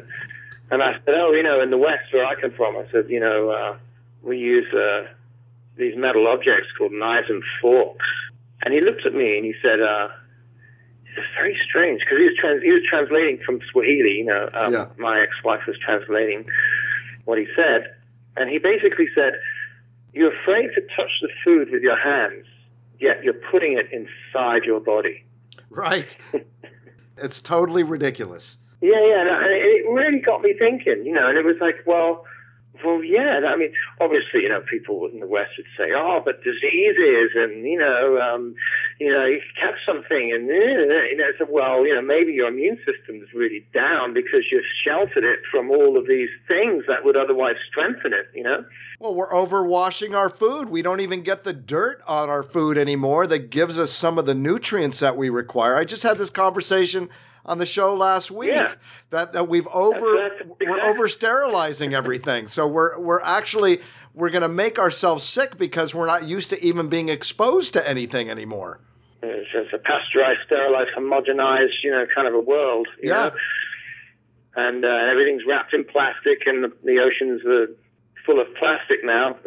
I think the ratio is something ridiculous. Like it's like half plastic, half plankton now, and I think all of a lot of the fish and the birds and the sea life in the oceans are dying off because of this.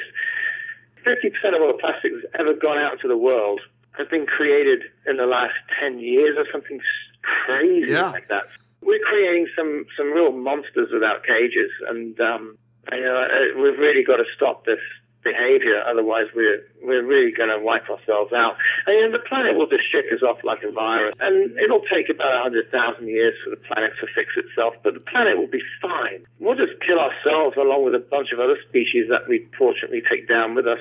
And if that's what has to happen, then Mother Nature will see to it. That's the ultimate say right there. Mother Nature has the ultimate say.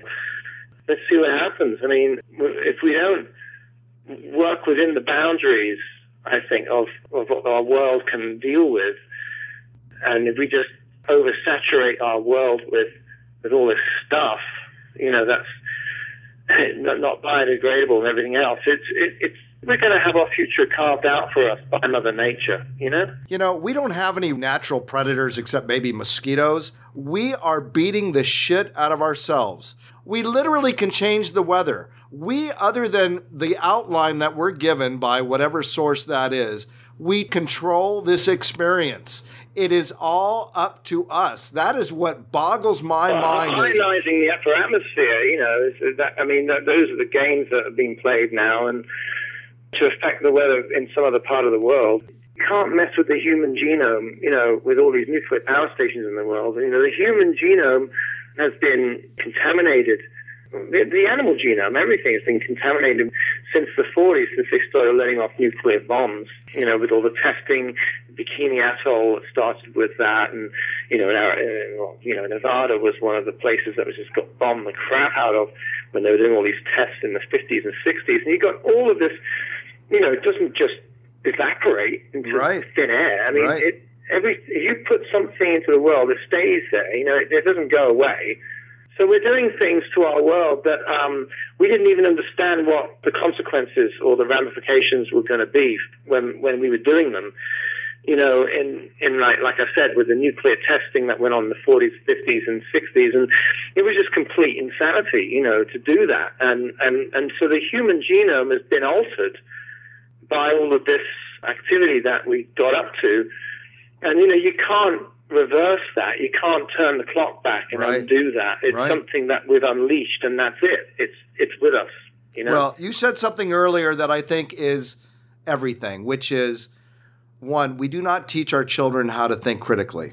And it is fundamentally the most important thing we can do for each other is to teach each other how to examine, contemplate, Yeah. and come up with some conclusions of how our actions affect each other and the entire experience that we're having. And until we teach our children how to think and not what to think, we're just killing ourselves.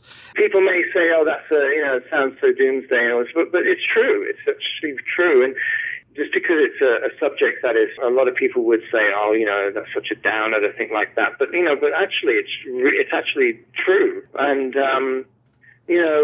the truth is not always pretty, and I think that everyone should just try to at least consider what's going on as maybe being a bit of a problem, and what is their role in that, and what can they do, a small thing that they can do in their life to make some kind of change, and I think people have been brainwashed. Paul, this is why I love everybody, because many people just don't know. It's not even ignoring, because the word ignorance has nothing to do with ignore. To be ignorance is to not know, to not be educated. So if you don't know... It's just if you don't know, then you don't know any better. That's exactly right. And if you don't know any better, it's the failure of the entire species that you don't know any better because we didn't take care of you.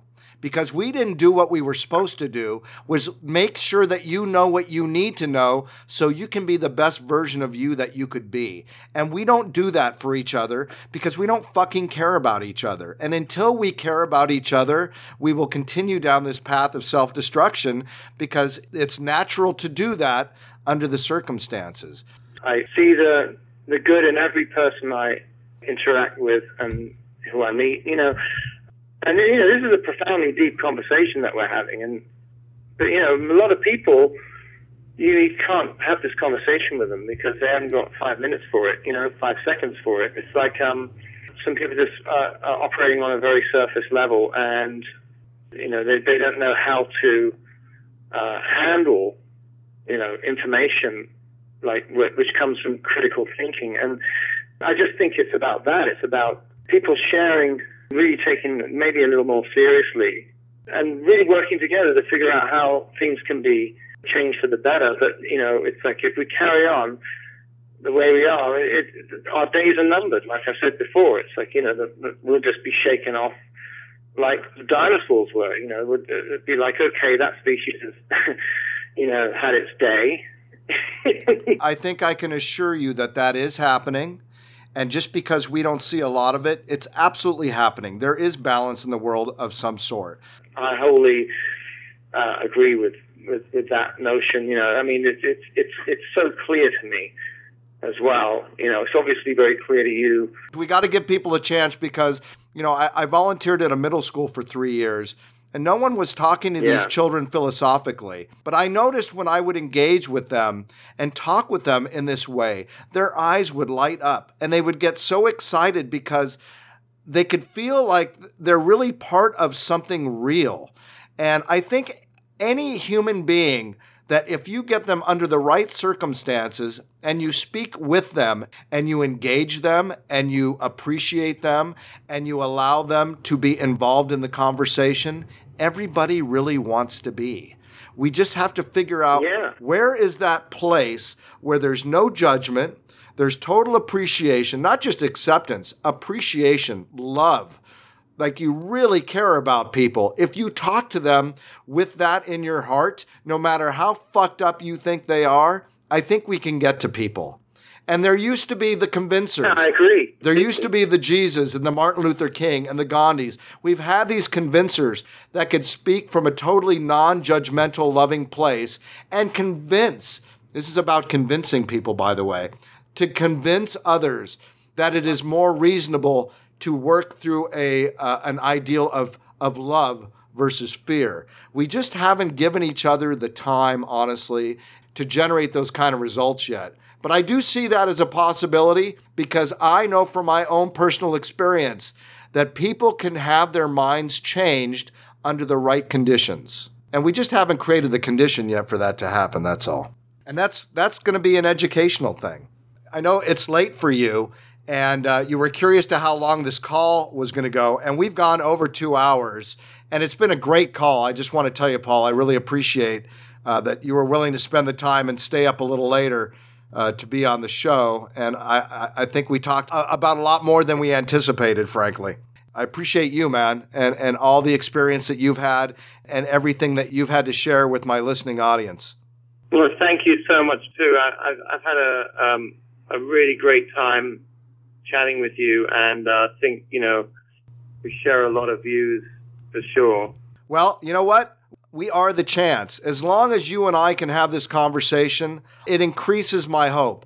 I don't consider myself an optimist because I'm not optimistic about anything, and I'm not pessimistic about anything, but I think I'm the ultimate hopefulist because I know enough to know how much better that we could do collectively.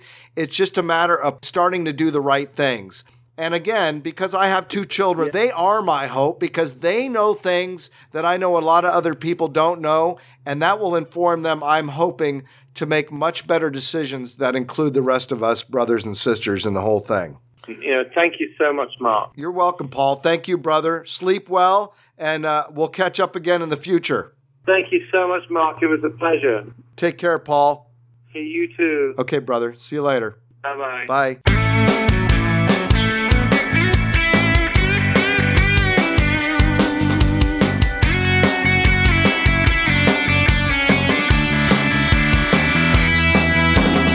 Well, that's the show. Hope you enjoyed it. It was great to do another call overseas to the UK, to Paul. I really appreciate his willingness to be very candid, open, and authentic. So thanks, Paul. Rich, super fun. You're a funny dude. Glad to have you part of the whole thing, helping me produce this show. And thank you, Mom, for being a good sport when we were calling you being silly. I also want to say a very excited congratulations to my daughter Zoe, who today passed her driving test after spending 3 hours yesterday with me driving, which was super fun. We went up deceased Native American Memorial Highway and drove all the way up into the mountains with beautiful snow-covered nature everywhere. And we stopped at Howard Prairie Lake area to have a little bite to eat, and then drove all the way through and down Highway 66 back to Ashland. That was a really wonderful time to spend with my daughter, and she took me to the store so I can get some new insoles for my shoes. It's the perfect day, really. I also want to say get well to Sammy, my son Sam. We took him into the ER a few days ago. He was having symptoms, appendix-like symptoms, like his sister just a year ago. But it turns out it's a condition that mimics appendicitis and just requires a little bed rest, a lot of fluids, and missing a couple of days of school, which, yeah, that can't hurt. So feel better, Sammy. Love you. Citizen 44 with Mark Ahrensberg is a listener-supported presentation. Love doing the show. It's pretty amazing to have access to such incredible people who are willing to come on the show, and I'd just like to keep that going. Okay, always a pleasure to be here with you and bring you whatever it is that I bring you. Word to your mother's uncle. This show is sponsored by Paris Green. Paris is always a good idea. 77 Oak Street, Ashland, Oregon. Visit them online at Facebook. If whatever you're doing is not working, there's only one way you can change that, and that's to change what you do, change what you do, change what you do, change what you do, change what you do, change what you do, change what you do, change what you do, change what you do. I am Citizen 44. Okay, buddy, good.